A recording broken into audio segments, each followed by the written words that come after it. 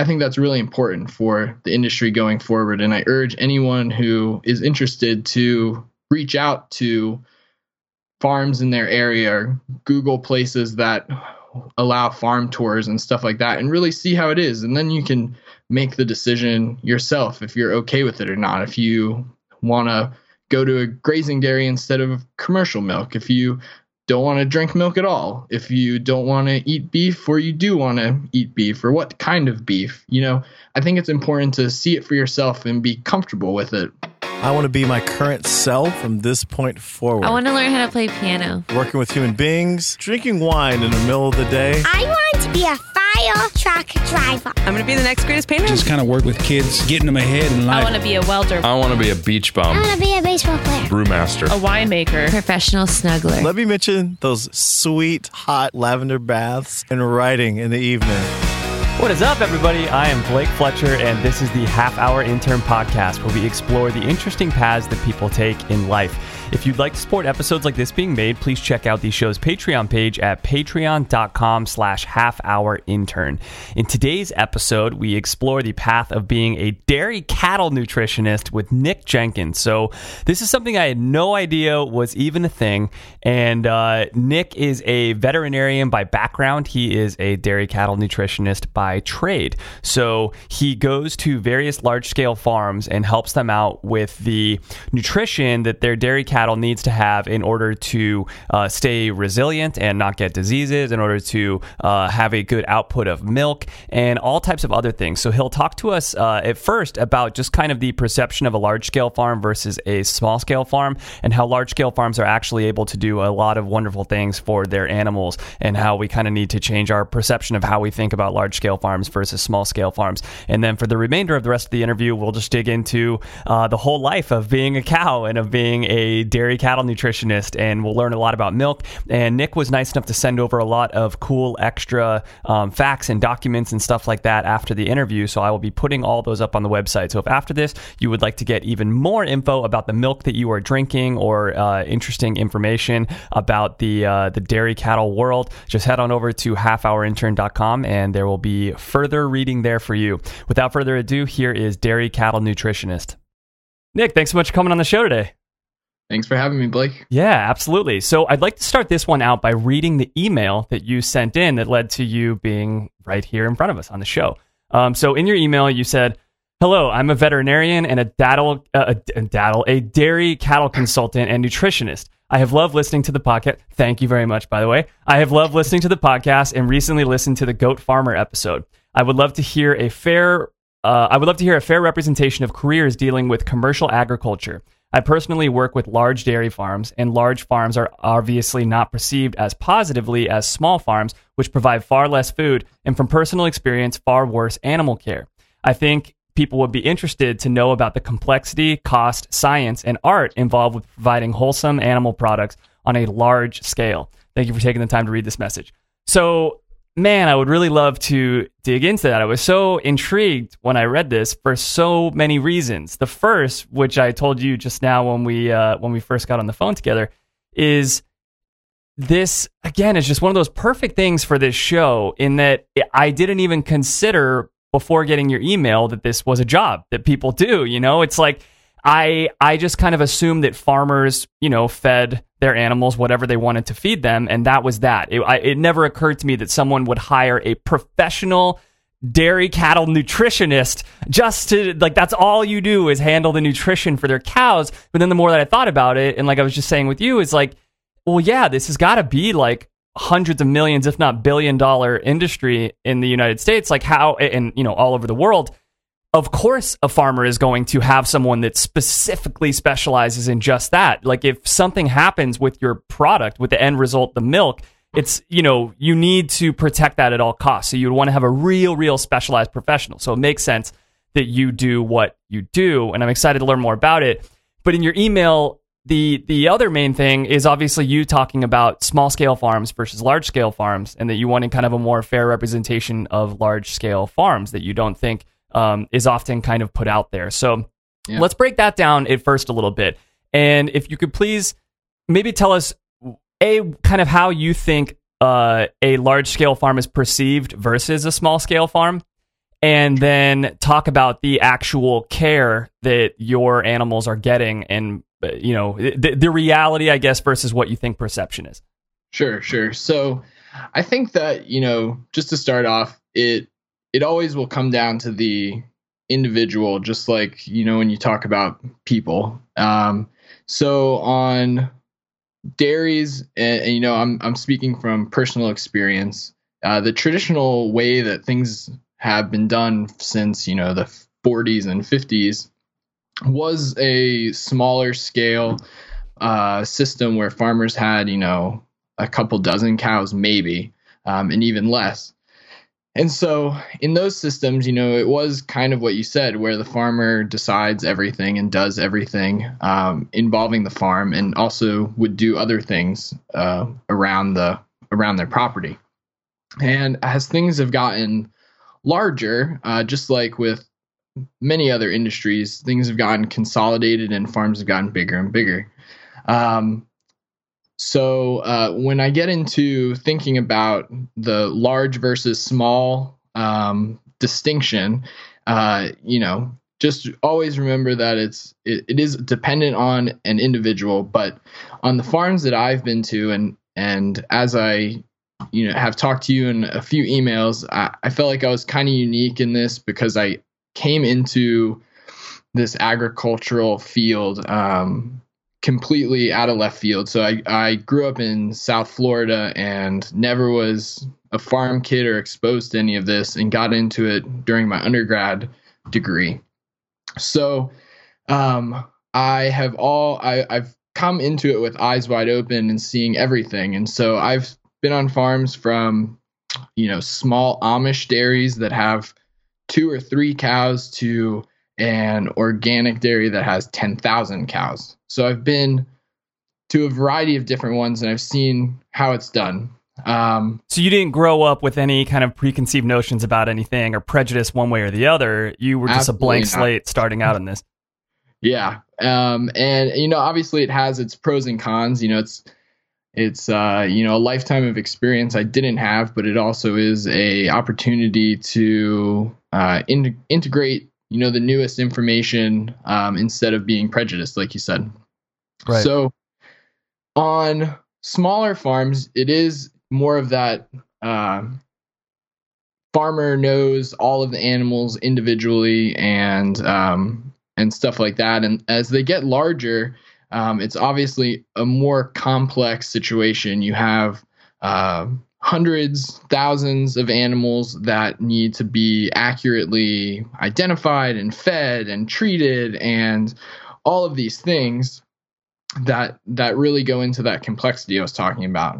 As far as how it's perceived, there is this perception that, as farms get larger, it's a factory farm, and that animals are necessarily treated as units, and that they aren't treated as animals that can feel pain and that should be treated right.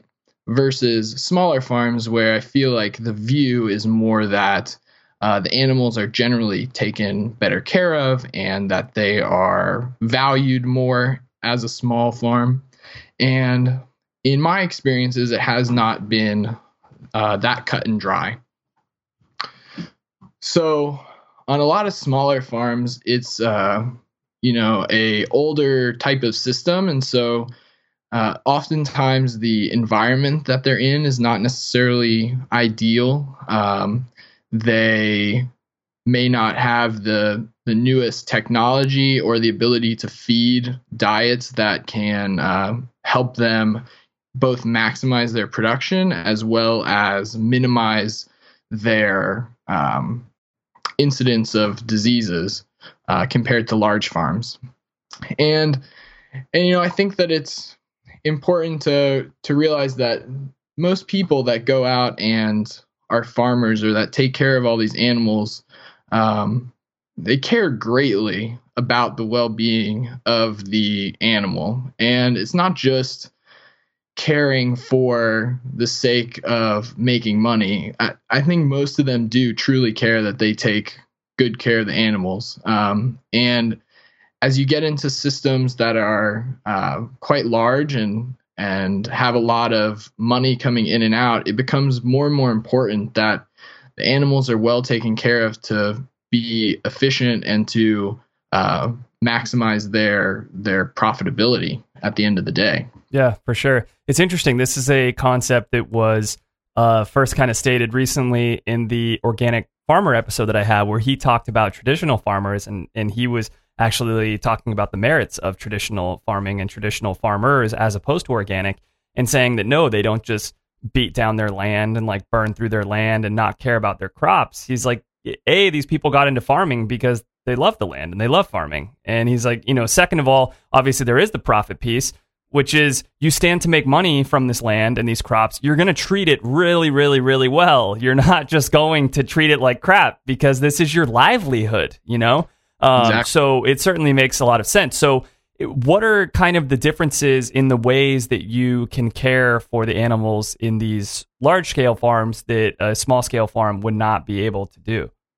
Sure. So one of the biggest things is tailoring the diets of animals to a particular life stage. So obviously, milk that you get from a cow is from their udder. So, just like a human lactates after they have a child, a cow has to have a calf before she can start giving you milk. And there's different stages of their life if we use that as a starting point. So they give birth, and then they have this early lactation period, which is about the 3 weeks after birth, and the 3 weeks before birth of that calf is called the transition period. And that is the time in an animal's life where they are at the highest risk for anything bad happening. The vast, vast majority of it will happen at that stage of life. Just what their immune system is kind of down from just having given birth, or preparing to give birth and then doing it.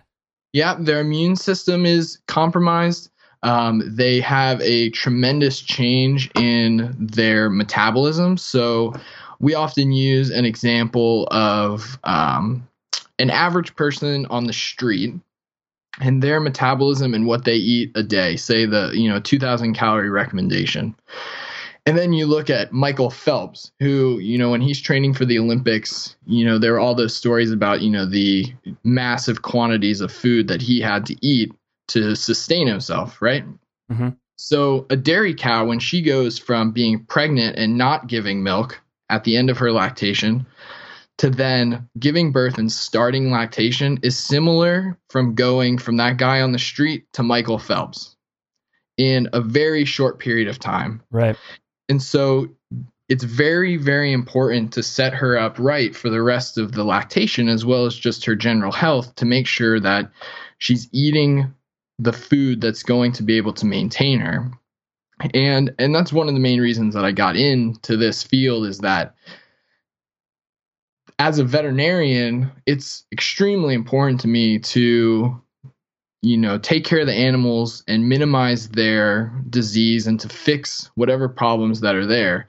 But I quickly realized that it made a lot more sense to try to prevent problems than to go around and fix them. And nutrition is one of the absolute number one main reasons for disease happening. And so you can prevent things from happening by giving adequate, balanced nutrition. Yeah. So that's one thing. Amen to that, man. If only we all live like that, Exactly. So early in lactation, they have much different requirements than late pregnancy. And then as you go forward, if you have a lot of cows, you can separate cows based on how much milk they're producing. So then you can feed them a little bit differently, the ones that are really high versus the ones that are just average. Another very important thing that we try to do with most dairies is separate the first lactation cows. So the first calf that they have and the first time they start giving milk, we want to separate those cows from the older ones, because just like in, humans, anyone else, they are smaller, a little bit smaller, and they usually get pushed around by the older ones. So they're not able to eat as well. They're not able to lay down and rest as well because these older boss cows will come around and push them around. So you have an ability to tailor groups of animals on a large dairy that's a little bit more difficult to do on a smaller one from a cost perspective.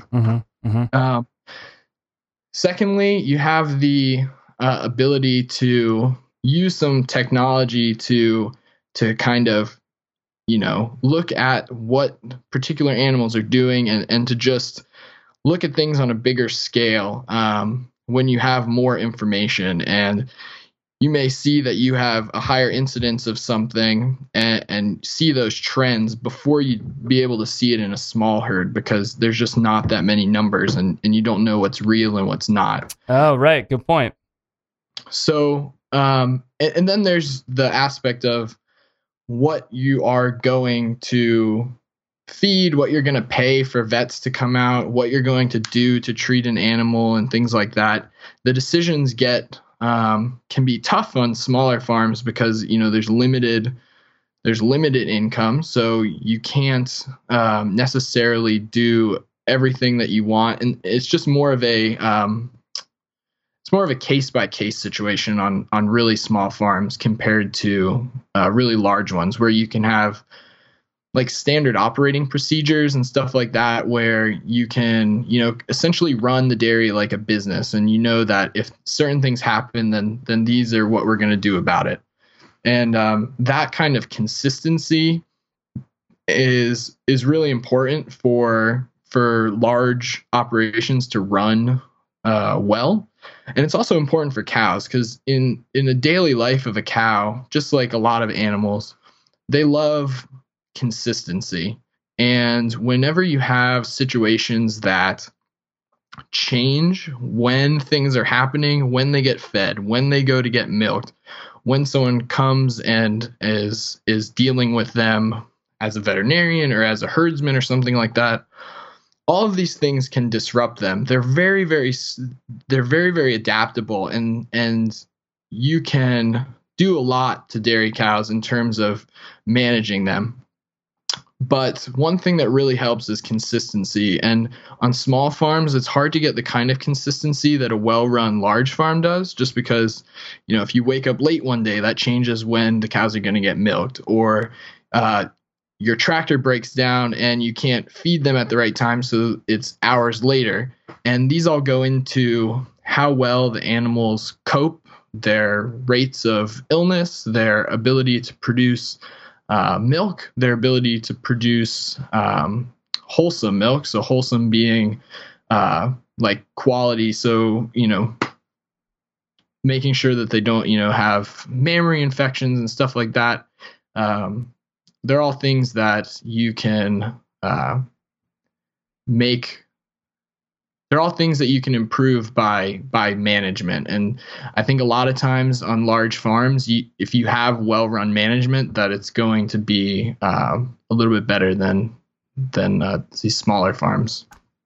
Man, that's so interesting. That was a lot of reasons that you just listed. And no, that's great. And it sounds like it's funny. There's a saying in business of what gets measured gets managed. And it sounds like that's a similar thing here with the large scale farm versus a small scale farm. Is the large scale farm is able to measure things properly because they have the tools. B, they can measure things in the right quantities because it's not like N equals 50. It's like N equals 1,000 or something, so they can actually look at trends. And C, they really care to measure these things, and they have to measure these things. So they're doing that. And then all these things combine to, all right, now we're going to manage each step of this process completely, which is great. So I'd love to dig into some more of the complexities behind these different things that you're changing and how and why you change them. And especially in your email that you wrote to me, one of the things that you said is you said the complexity, the cost, the science, and the art involved with large scale. I definitely want to talk about the art piece of it. But before we dig into that, let's just talk about how a dairy farm works. So how does a dairy farm work? So when a cow has a calf, does that cow, as long as you keep milking it from that point forward, will it ever stop lactating, or do you have to like constantly keep this cow like in a perpetual state of being pregnant and having a calf, or being pregnant and then, you know, something else? Yeah, sure. So I think a couple, I think like a few decades ago, there was some research on trying to do lactations where they just kept it going for an indefinite period of time. And certainly I remember seeing some cows last year when I was practicing that that had been lactating for going on almost 2 years straight. That's generally not how it's done in practice. So usually the lactation will last about 300 days or so. It's easy to break it down on a yearly basis, which is a cow is pregnant for 9 months, and we give them about 60 days at the end of their pregnancy to go dry or stop lactating before they have their next calf. Oftentimes, higher producing cows can go, quite a bit longer than that. It is definitely dependent on the farm. It's dependent on her ability to get pregnant, which is one of the main things that can affect the efficiency of a dairy, is the ability to get cows pregnant when you want them to. So yeah, they need to have calves to continue lactating. So you're saying that, sorry, just to sum up so far where we're at, that on average, or a typical cycle would be 9 months of pregnancy. Then you get about 10 months of milk from that. Then you let them stay dry for 6 months before you get them pregnant again. Then it's another 9 months until you can get another 10 months of milk, and the cycle continues like that. No, it's I'll go from calving. So at calving, they're not pregnant anymore, obviously, and they start lactating. Usually you'll give them at least 55, 60, 70 days before you start breeding them again. This depends on the farm. It depends on the type of system they're using for like estrus synchronization and breeding. A bunch of those things. Okay, so you're getting them pregnant. You're saying you get them pregnant 6 months later, but they're milking that entire time. Well, yes, they're milking the entire time, and usually a herd average time where they get pregnant is going to be in like the 100 to 150 day range after calving. So then they're going to lactate for about 300, 350, 360 days. And then the last 60 days of their pregnancy, so 2 months of their pregnancy, they stop. We let them stop lactating, and then they calve again, and then they start milking again. I get it. That totally makes sense. So when the cow, so basically, if you start from the birth of a cow, so the calf, you usually go about 2 years before they have their first calf and start milking. And then you'll have those 60 days at the end of their pregnancy. So it's 2 years of no milk, and then every year about 2 months. And then let's see, if as far as like how much cows milk a day, I don't know. We usually measure it in weight. So like we usually do it in like 100 pounds of milk is usually the economic unit of what a farmer's paid on. So they get paid per 100 pounds of milk that they ship. So it's about 8.6 pounds per 1 gallon. So a lot of high producing cows will produce over 100 pounds of milk a day. Damn. So that's over 12 gallons of milk a day that they're producing. So, and they'll do that for 300 days. Yeah, they start lower and then they peak, a few weeks later.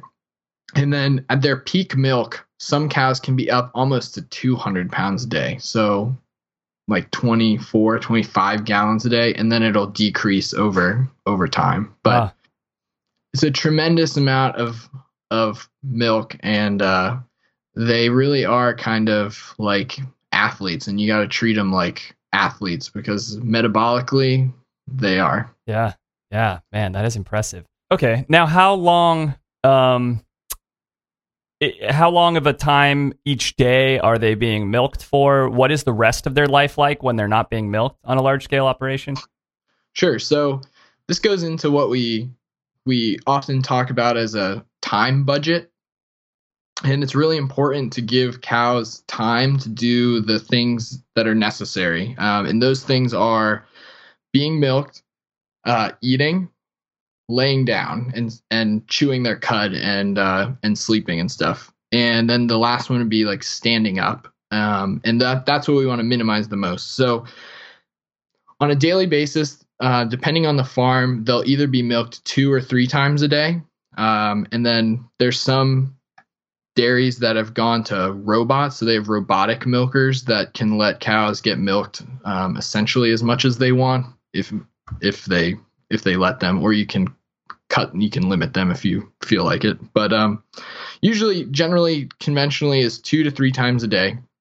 So that can take anywhere from an hour to 3 hours in terms of how long they're away from the pen that they're in. So they have to be lined up, and they go into the milking parlor and they go get milked. It should take anywhere from like 8 to 12 minutes for an individual cow to walk into the parlor, get cleaned and prepped, get the milking machine put on. That's so great. It's called the parlor. It's like they're having a great time. Like they just, exactly. Go and mosey on into the parlor.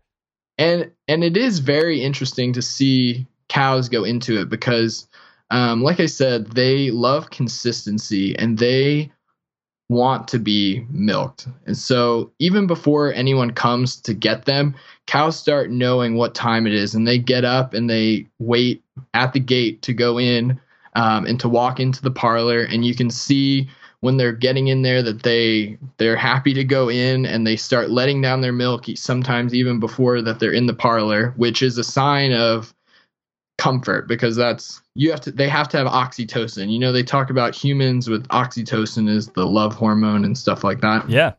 That oxytocin is necessary to let down milk from the udder. And when cows are frightened or they're scared or they're stressed, they don't have nearly as much oxytocin, which can affect how they milk. So, they go in there and they're, comfortable and they get milked. For the reasons you just said, is that what I kind of figured that probably most dairies nowadays will be doing robotic operations, but does that tend to scare the cows more? And are some dairies still just doing it by hand? No one's really doing it by hand. So they have milking machines it's a vacuum powered system where they have cups that essentially will attach to each teat, and then they apply pulsations of a vacuum that will kind of simulate what a calf would do when they were on the teat, and then that'll draw the milk out. As far as the robotic milkers go, that is more a conventional system. Think about like a row of parallel parked cars. Essentially, the cows will come in and they get parked in a parking spot.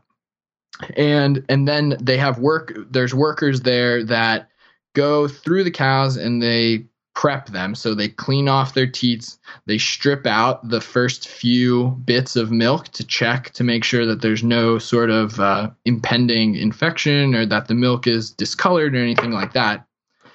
And then they get the milking machine put on. It takes their milk out, and then it disconnects, and then they get cleaned, and they get a teat dip put on, which helps prevent any new infections. And then all this terminology, it's so good. Which is iodine, or like a same thing if you go and get surgery, what they do. Right. It's not a antibiotic or anything like that. And then they go back to their pen. That's in the dairy somewhere. And then there they have a long row of either headlocks which are just bars that when they stick their head through, it can lock at the top when you pull a lever. So that way, if the cows need to be held like stationary while a vet comes in and checks certain cows, or someone comes by and does breeding that day, they get locked up while they're eating. Some dairies don't have that; they just have a feed bunk, and they get free access to food all the time when they're in their pen. And then most dairies use a system called a free stall, which is essentially like a, dormitory for cows. They have a bunch of areas that are separated by, they have little separations, but it's, a kind of a cubby that they can go in. They can see all of the other cows. They can see all around them. And the most popular bedding they use is sand. So the cows will lay down in their sand beds, and then they'll chew their cud or chew their food. They'll regurgitate it and chew it and swallow it again. And that's kind of their system. And we want to make sure that we minimize the time that they're standing up and waiting to go get milked, because the three main things that a cow needs to be doing to be comfortable and to be healthy and to be profitable are eat, lay down, and get milked. Anything else is kind of distracting from that. Now, I think that a lot of people would be under the impression that a small-scale farm would have a maybe you can't provide as rich of an array of antibiotics or as astute of observation of these animals or whatever it is, but then maybe they just have kind of better living quarters and this and that. In your experience, is there any smaller or more cramped or worse living quarters in these larger farms than there are on the small farms? No, I would say on well-managed large farms that it's substantially better. The traditional small farm is not usually the farm that you will see pictured as being a small farm. So the small farm of old is traditionally a tie stall dairy. So those stalls that I was telling you about where the cows come and go and eat and lay down and stuff like that, a tie stall is like that, except they are tied to that stall. So they stay there and they eat and they stand up and they get milked in that location. This is old school, how they used to do it. Amish dairies, Mennonite dairies, some very, very old way of doing it. They will oftentimes be allowed to go out to pasture in the summers and when the weather is nice. In the winters, they would be essentially in this barn, which would usually be a low roof line. So like it's, I remember going to some of these dairies that it was hard for me to stand up all the way because I'd be hitting my head on rafters. Wow. Poor ventilation, and poor air quality a lot of times.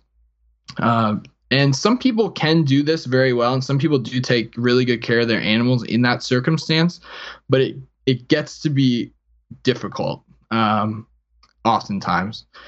Now, what I think that you and a lot of the listeners might be thinking of is grazing dairies. Where cows are on pasture. Right, you just mentioned the pasture thing, and that was going to be my exact next question is, what about your large-scale farms? Do they let them kind of have just rec time to go out and play? Sure. So on most commercial freestall dairies that do that, they don't go outside into pasture. On a lot of grazing dairies, which I think is kind of what the popular imagination of a small farm is. You can be pretty successful at grazing dairies, but there are a host of issues that arise when you're grazing as well. So the cows don't have protection from the elements necessarily when they're grazing. So they are outside when it's raining and cold. They're outside when it is muddy. They're outside when it is 100 degrees. They are outside during all of these situations, which can drastically affect how well they produce, whether or not they have any increased mammary infections or any like mastitis, anything like that. It can affect their ability to affect whether or not they get lame. So if they start limping or have any sort of feet problems, the environment can have a huge effect on that. So, and actually, some of the things you're mentioning probably would affect the hormones a lot in the cows, which is then obviously not good for us drinking their milk. If, let's say, this cow had like jacked up cortisol levels when it was being milked or something because it just got freaking rain stormed on for the past week or something. Yeah, I mean, I don't think that there's enough hormones going into the milk to actually cause a negative effect in humans, but it certainly affects the animal. And in certain areas of the country and world, grazing dairies are much more popular, and they do a fantastic job of producing milk in that system, particularly New Zealand and Australia. Say, yeah, where it's just covered with grass. So why wouldn't you do that anyways? Right. Then you don't have to pay for any feed. Right. And so that has its own pros and cons. And one of the things that was,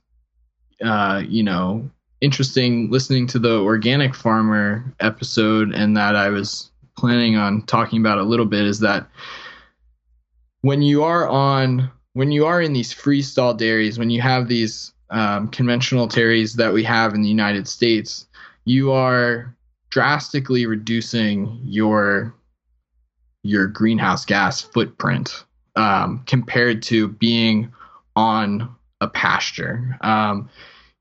You're producing less milk on pasture, and you're using more land. And it's particularly with, it's all about diluting how much greenhouse gas is going to be produced by an animal or by an operation. And the only way that you can dilute that out is by increasing your efficiency. So if you produce 50% more milk with the same inputs, then you are using less greenhouse gases per unit of milk, right, per gallon of milk that you're getting at the store. So it can be kind of interesting, seeing the difference between particularly the marketing of different markets or different production types, and thinking that one is being more green or one is being more environmentally friendly or more sustainable. It can certainly be that in one particular way of thinking, but it also has opposite effects on other factors. It's so funny. That was like I'm really glad that you brought that up, and I'm glad that you brought up the parallel to the Organic Farmer episode. That was my main takeaway from that whole episode. And actually, as a result, I've started buying traditional vegetables since that episode, which is crazy. And I've been like telling all my friends about it, because I feel like once you hear that episode, it's like you almost feel bad buying organic then. It's like, all right, even if I want to help myself out by buying organic, if I'm doing the entire world a disservice because of the worst carbon footprint and all the stuff that's just getting thrown away and all this, that's just not good. Like, I can't in good conscience then just go and buy organic and think that I'm being all awesome. It just kind of changes your perspective on everything. And everything that you're saying right now about the milk is really in that same line. Yeah, and I think, there's nothing wrong with people wanting to buy and consume different types of food products.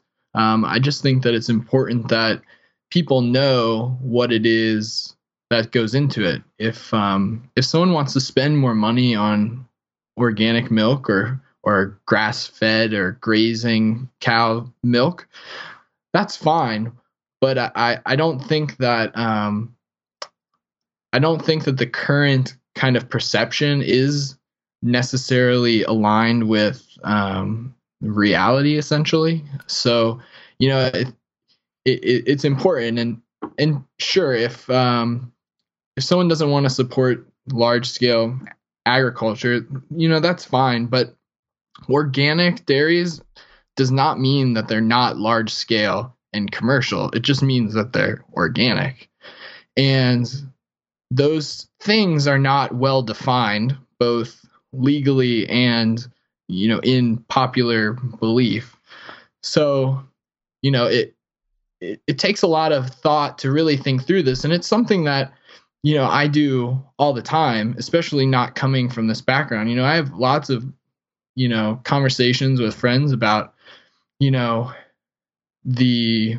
morality of everything that we do as people to animals and to the earth and everything like that. And, it's important to be open to thinking about all that and making decisions based on, well thought out reasons, as opposed to what the advertising department of particular companies is making you think that you want to buy. Right. Or, I mean, not even that. It's almost the opposite. It's more just kind of like the current social zeitgeist and the current social norm and what's accepted by people our age and stuff, Right. That like, well, yeah, of course I'm going to eat organic. Well, yeah, of course a small scale farm is going to be so much better. And as I've learned these past few weeks, it like what you're saying, you're probably only looking at one single piece of the puzzle then, and not looking at the whole puzzle. You're not looking at maybe the carbon footprint. You're not looking at maybe the overall care that this animal could be getting.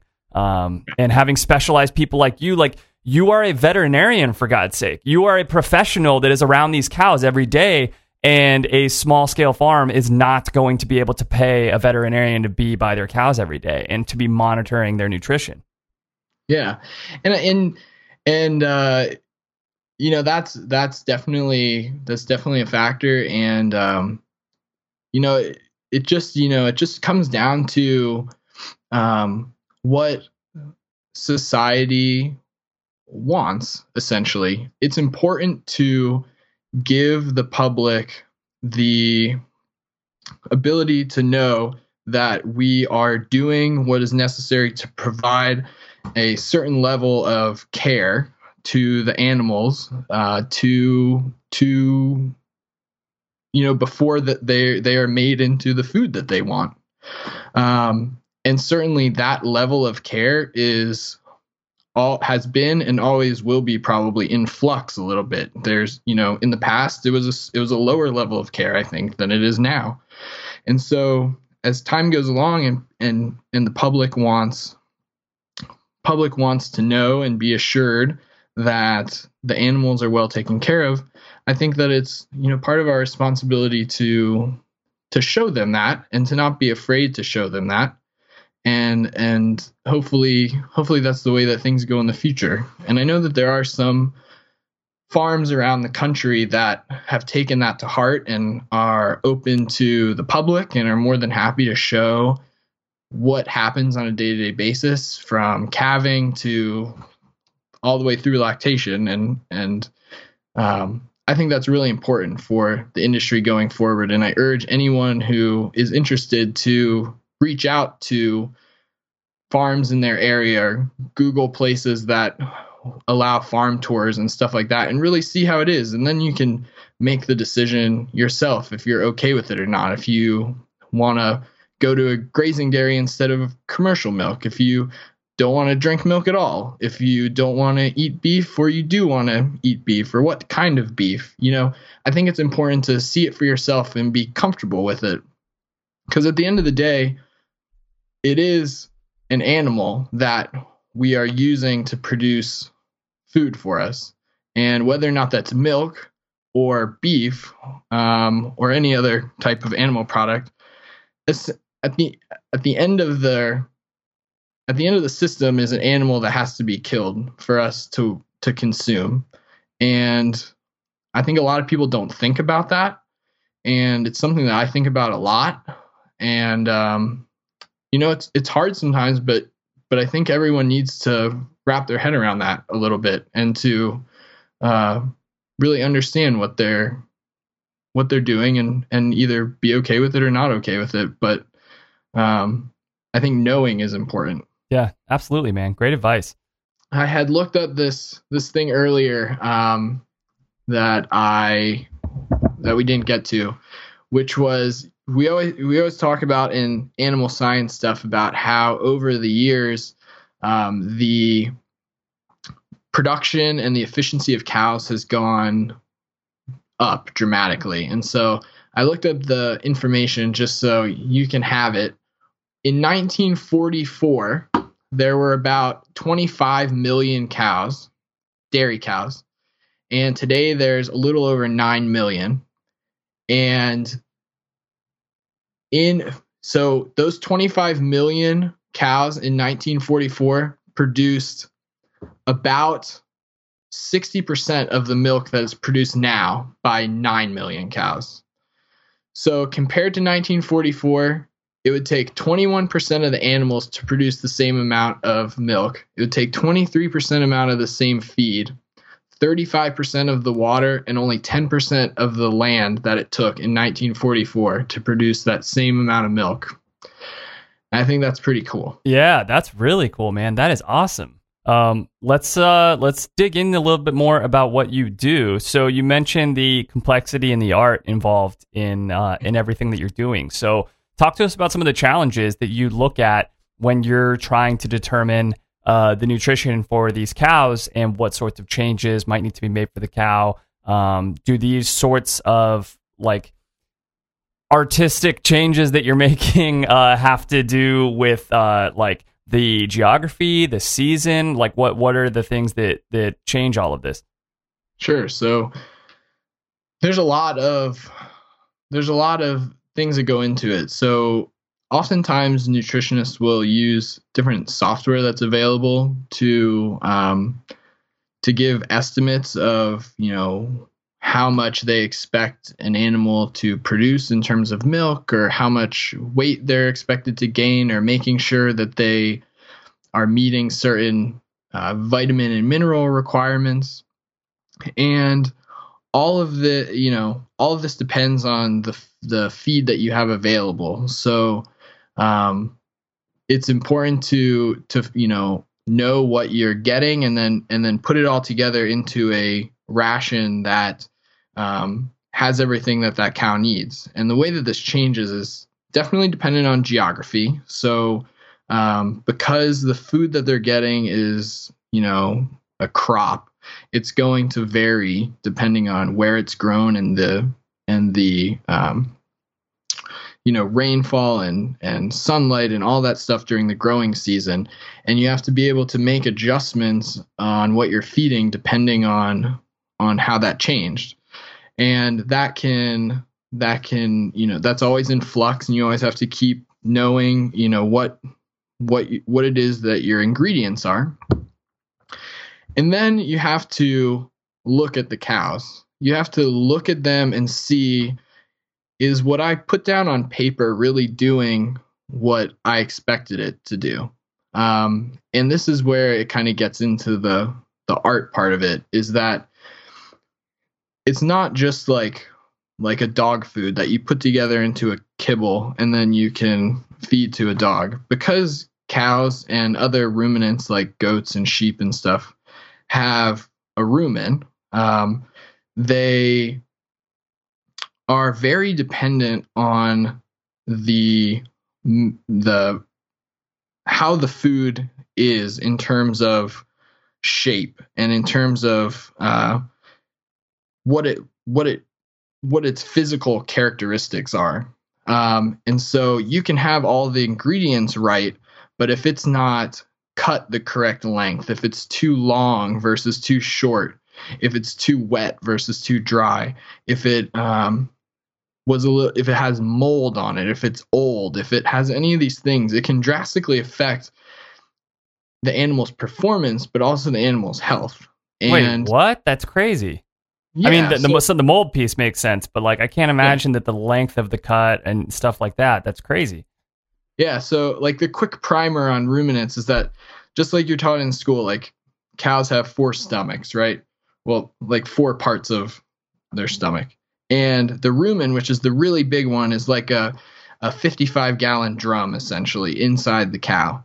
And when the cow eats, this is the greatest thing about cows, is that they can eat food that we cannot use. So they can eat grass, they can eat the stalks of plants, they can eat just things that we cannot digest as humans.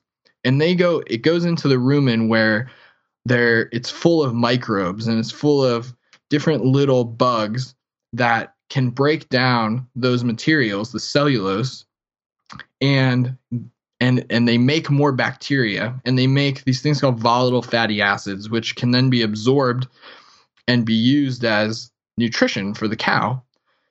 And when you have that colony of microbes inside the cow, you are essentially feeding the cow and you're feeding the microbes.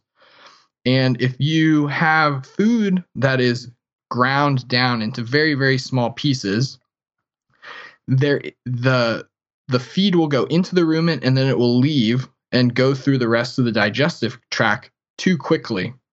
Or it will get broken down by the bacteria too quickly, which can then lead to other diseases, something called rumen acidosis. And the same thing goes with if it's too long. If it's too long, it physically inhibits how much the animal can eat. Just like if you're filling a pillowcase with long hay versus flour, the one with the flour is going to be much heavier, right? So the same thing goes. If it's too long, they can't eat enough to sustain themselves sometimes. So you have to make sure you're in this sweet spot all the time. And any changes to that, any change to if the feeder on the farm, gets lazy and falls asleep and it mixes the food too much and they get too fine, you can then have a problem where your cows are getting sick. Or the opposite, where you don't do it enough and your cows just won't eat enough food to produce what they're supposed to, and they start, losing weight and things like that. So what happens when the cows are grazing and they're just chomping down on grass all day by themselves? So when they eat grass, they are limited by what they can eat. A lot of times it'll be okay and they'll manage. But that's one of the main reasons why grazing dairies are not going to produce as much milk per cow as a conventional freestall dairy or inside a building type of thing.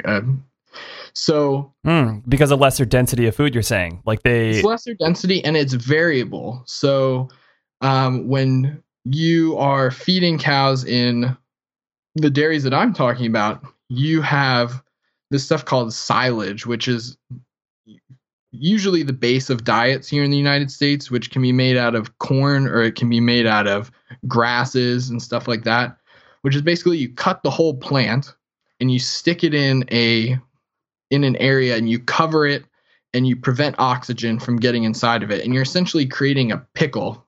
We used to talk about it like kimchi was human silage, essentially.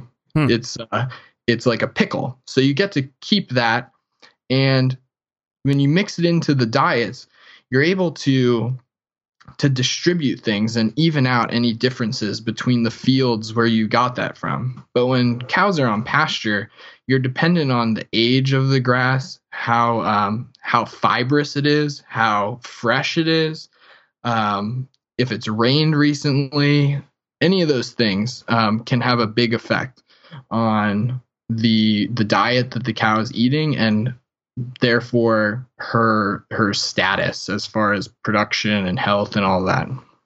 Interesting.